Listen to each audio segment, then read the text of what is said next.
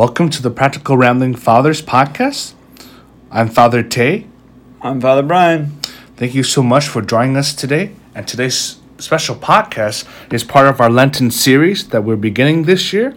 And so the topic for today is the first temptation that Jesus encounters with Satan in the desert. And so we'll begin. If you have your Bibles with you, turn to the Gospel of Luke, chapters 4, verses 1 through 4. The temptation of Jesus. Filled with the Holy Spirit, Jesus returned from the Jordan and was led by the Spirit into the desert for 40 days to be tempted by the devil. He ate nothing during those days, and when they were over, he was hungry. The devil said to him, "If you are the Son of God, command this stone to become bread." Jesus answered him, "It is written, one does not live by bread alone."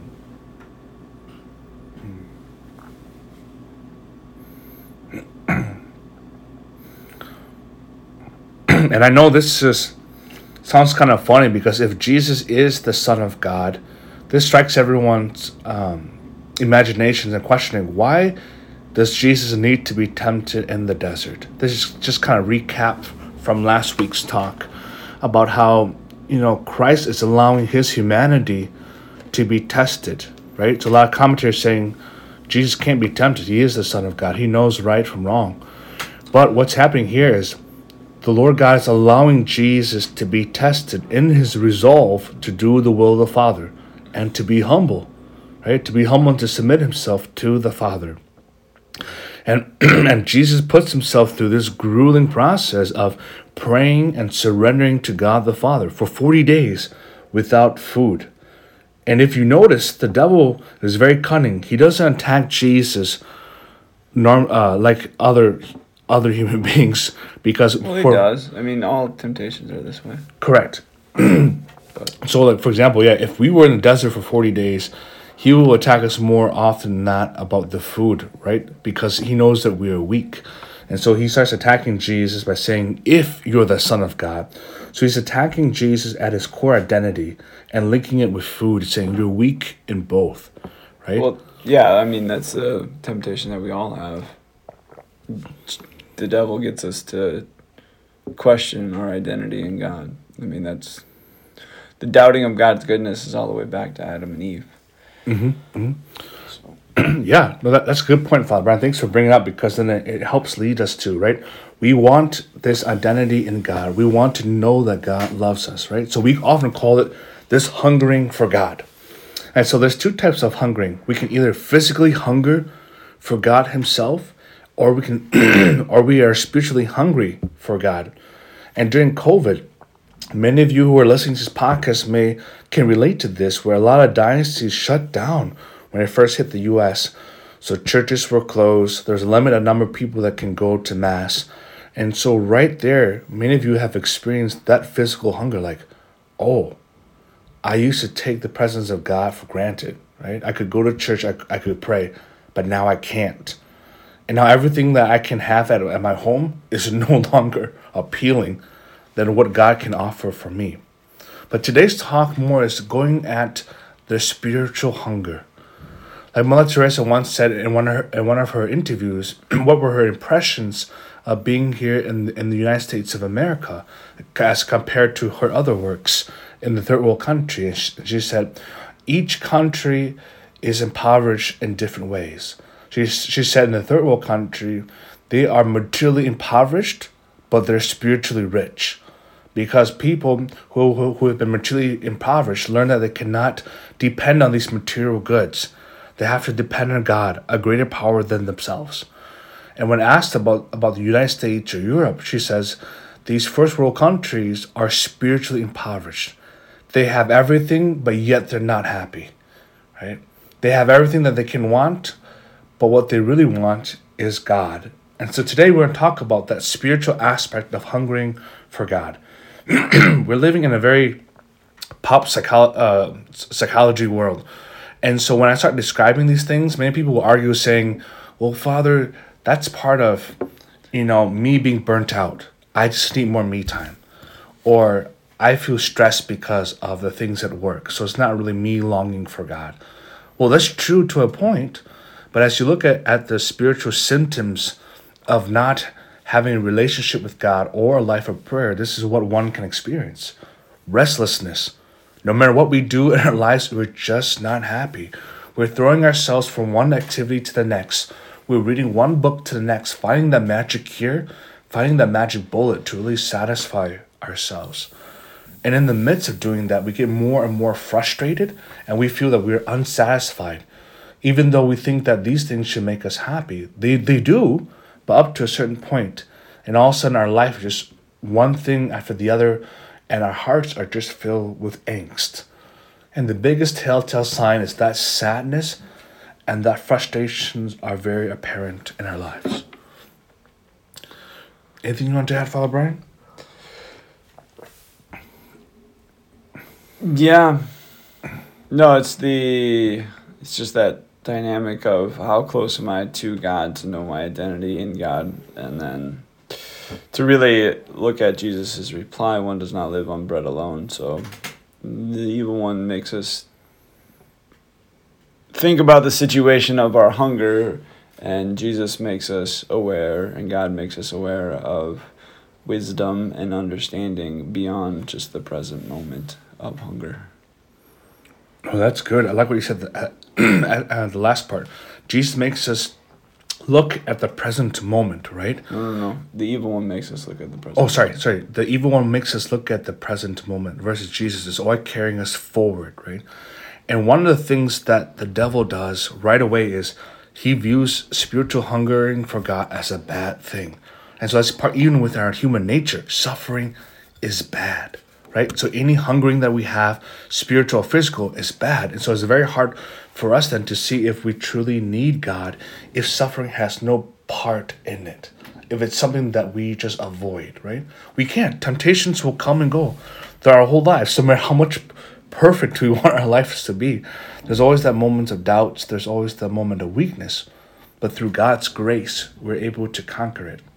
So how does that fit into our lives? Like, why does the Lord God allows us to have these moments, of temptations or times of trial and testing? Cardinal Sarah speaks about this, about the spiritual life.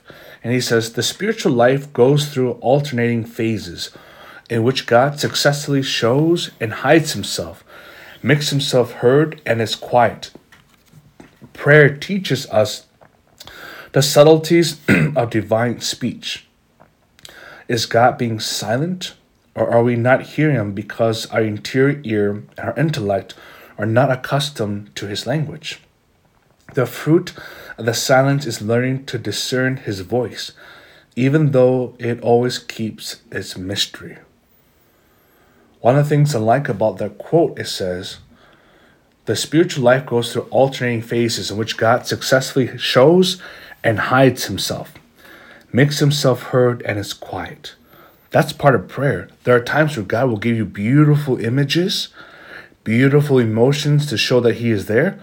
And there are other times he is there, but he's quiet, right? He doesn't allow these images to come to you. Doesn't mean that he doesn't love you. And so prayer teaches us the subtleties of divine speech. Is God teaching us to be quiet? Or is God teaching us to speak from our hearts? And how does this have to do anything with temptations? When we pray, we sharpen our spiritual senses. We begin to hear the way that God speaks to us. We know the manner in which he speaks to us. And we also are aware of the things he's given to us.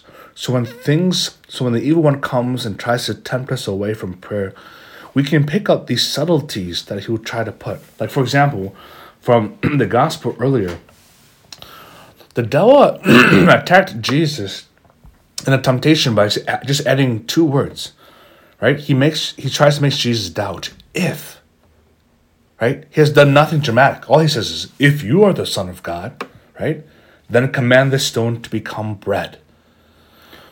Which is what Satan did in the garden with Adam and Eve. If God is a loving God, then why did he give you this? Why can't you do this? They doubted their loveliness. They were walking with God in paradise, and yet got them to tempt. So, as one priest put it, if Satan can if he can tempt our first parents, Adam and Eve, who only knew paradise with God, into going against God's goodness, what can he do to us who are so broken? And we just all have our own wounds, and so what can the evil one do? And Jesus says, what is it to persevere in that and to claim my identity in that by saying, I don't live by bread alone. I don't need the bread right now.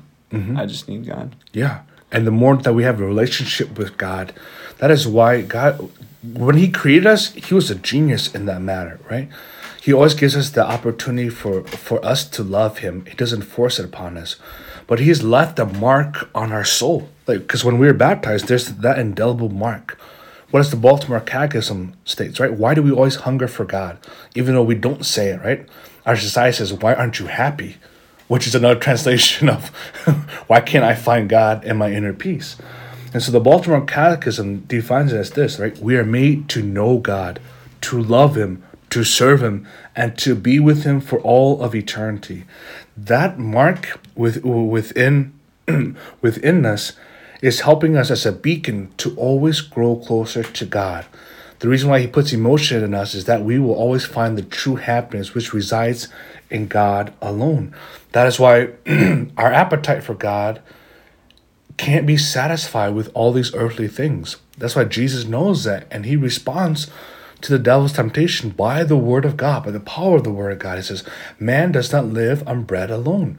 Even the Son of God realizes that he needs his Father. He needs the strength of his Heavenly Father to be able to overcome these things and to be able to live in the light as a true beloved Son of God. Excuse me. So how do we, for the season of Lent, how do we remain strong with Christ? How do we develop that prayer life and so that our spiritual senses are sharpened so we know who's speaking to us, right? Like Carlos Sarah says, that we know the subtleties of when God speaks to us or he's there with us. How do we know it's from God? How do we know it's from us? How do we know it's from the evil one, right? We must pray. That's why Jesus went into the desert, to really pray and to be one with the Father. There's no other way than this, right? You can read a lot of books, but until all of us surrender in front of God and saying, you teach me, right? You show me the way. You show me the manner in which you speak to me. Otherwise, I will always be confused because if I don't know you, God, how can I tell the difference when a temptation comes? Could it be me inviting this temptation in? Could it be just the evil one throwing a random temptation, seeing if I buy into it? Or is it God just trying to warn me, saying, hey, don't step into that road. I have something better for you. So one of the things that I want to encourage all of us who are listening to this podcast is to really pray and to dive deeper into the rules of discernment of spirits. Because more often than not, when our body is weak, it's hard for us to pray. That's why scripture has often said, the spirit is willing, but the flesh is weak. And it's not coincidence that the first temptation is really speaking about the stomach, right? If you are the Son of God, he knows Jesus is hungry. His humanity is hungry. He hasn't eaten and drank food for 40 days. So he says, if you are the Son of God, then command these stones to become bread, right? He's always appealing to the weakness of our human nature, trying to pull us away, thinking that these things are what we need in order for us to be happy or for us to find God. And so I want to encourage you to remain in the fight. Don't step out. Don't throw in the white towel yet, because the devil is really dumb. Whenever whenever he tempts us the most, it's because God has already planned a blessing for us.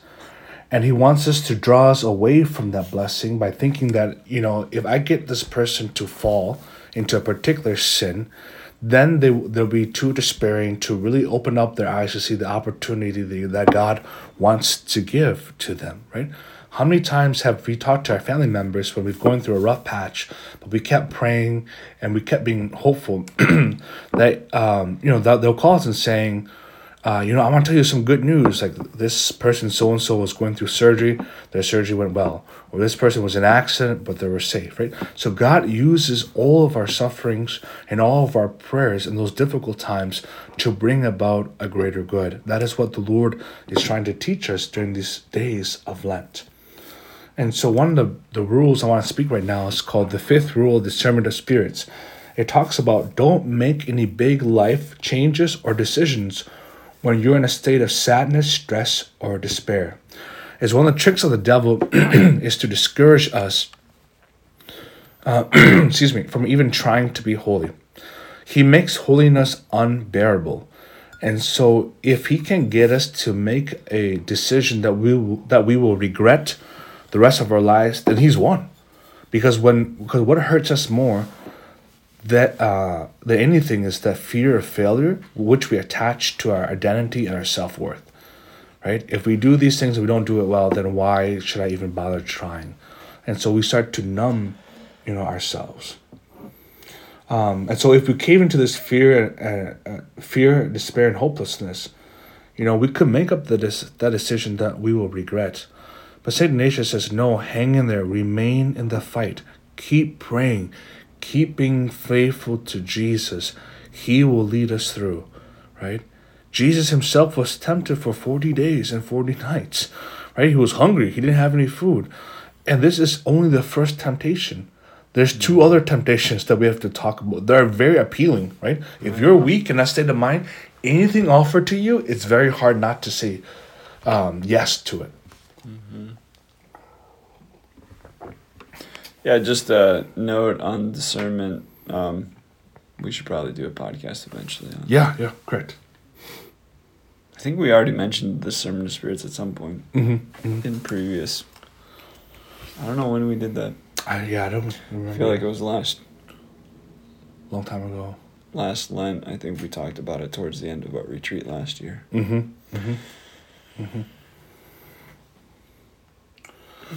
Awesome.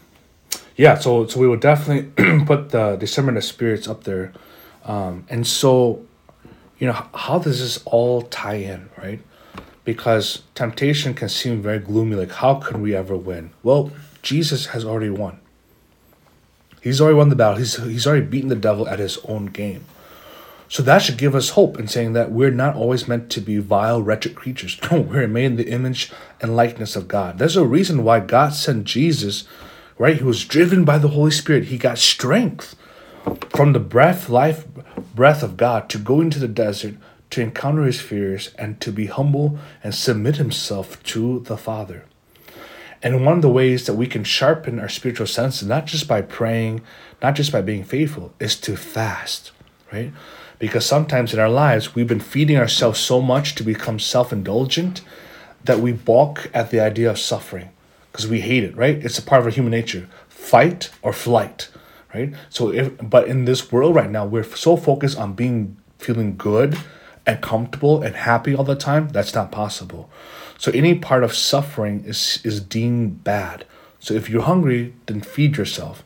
And even if you aren't hungry, any slight of stress eating, all the other things come to mind. How does the church put that into balance? How do we counteract that greed and that kind of gluttonous activity just to feed ourselves? By fasting. Because when we fast from foods, when we fast from alcohol, when we fast from anything that we like to do, it's showing to God that we trust God more than these things. That God will make us happier than these things. The first couple of days of fasting will be difficult. But as you continue to practice this, it gets easier. And as you're praying, the Lord will reveal to you and you're like, wow, I guess I really didn't need to binge Netflix for 3 hours. That I'm doing other things than just binging these things. Or I'm experiencing a greater freedom than I have before. Because I thought I needed these things to be happy, right? Or even, working. So fasting says that helps us to discipline ourselves, that we don't need to satisfy ourselves right away. And that's what the Lord God is teaching us with Jesus' response. Man does not live on bread alone. Right? Anything else you want to add, Father Brian? Fasting gets us involved. There's a group of priests that are out there that, or a group of religious that walk away from every meal hungry. And their spiritual principle is, I won't be satisfied by this meal anyways. So they walk away from a meal hungry so that they are able to take that desire for food and bring it to the Lord. It also gets us in contact with our finite. So we will die, and our humanity, won't cease, but our life will cease, and that comes in contact with our death. Right, we're finite. Our body needs nourishment to survive and to live, and so it comes into even contemplating our death, our doom, if we don't eat. And so that's always helpful too, because the saints always live that, remember my death. And so fasting is a way of doing that. It's a way of growing closer to the Lord in the prayer of fasting. So beautiful. I just want to encourage you, brothers and sisters of Christ, to remain strong, right? So on Fridays, right, don't view it as a cost of discipleship, as a cost to being Catholic when you could have eaten steak on Friday, right? It's the only day I want to eat steak. Exactly. But think of it this way, right? God has done so much for me, right? He's given me everything in this world. He's made me his image and likeness. He has even given his only son. He has held nothing back. And so if the church asks me to fast, this is like 0.0005%, the least that I could do, to really thank God and to love him and to say to God, right, I'm going to love your son when others have rejected him, right? We all remember the scene from the Passion. I cry from that.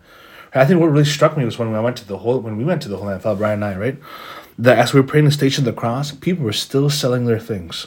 And they're screaming, right? Do you want shawarma? Do you want falafel? Do you want these wooden objects? I'm like, what the heck? Yes, I do. Yeah, it's like, don't people realize that this is the street that Jesus walked on, right? So I bring this up because, we don't think about these things until it hits us. You're like, oh man, this is the weakness of our humanity, right? But God has given us so much love. How we should give a little bit back to God, right? How about your entire life? Hey, we gotta meet people where they're at, man, right? Entire life. It's not just nope. Yep. We're getting rid of that. Okay, so thank you. No, good. I'm glad you mentioned it, right? Because if God, more than just an hour on Sunday, it's your entire life He wants. Yeah, and you're not rightly so. Yeah, and you're not losing anything, right? You're gaining everything. Yeah, the more you sacrifice, why would you lose anything? Yeah, the more you empty yourself, the more God is going to fill you up. But the hardest part is that we always focus on this temptation, right? I want to be fed. I want to be now. But be patient. Keep praying. Keep fasting on Fridays. Keep being faithful. And God will reward you for your faithfulness. He will shower you with his love. So thank you so much for listening to us. And hopefully these Lenten series and talks will bear you much fruit, as well as for you and your family. #stay holy, my friends. We'll catch you later.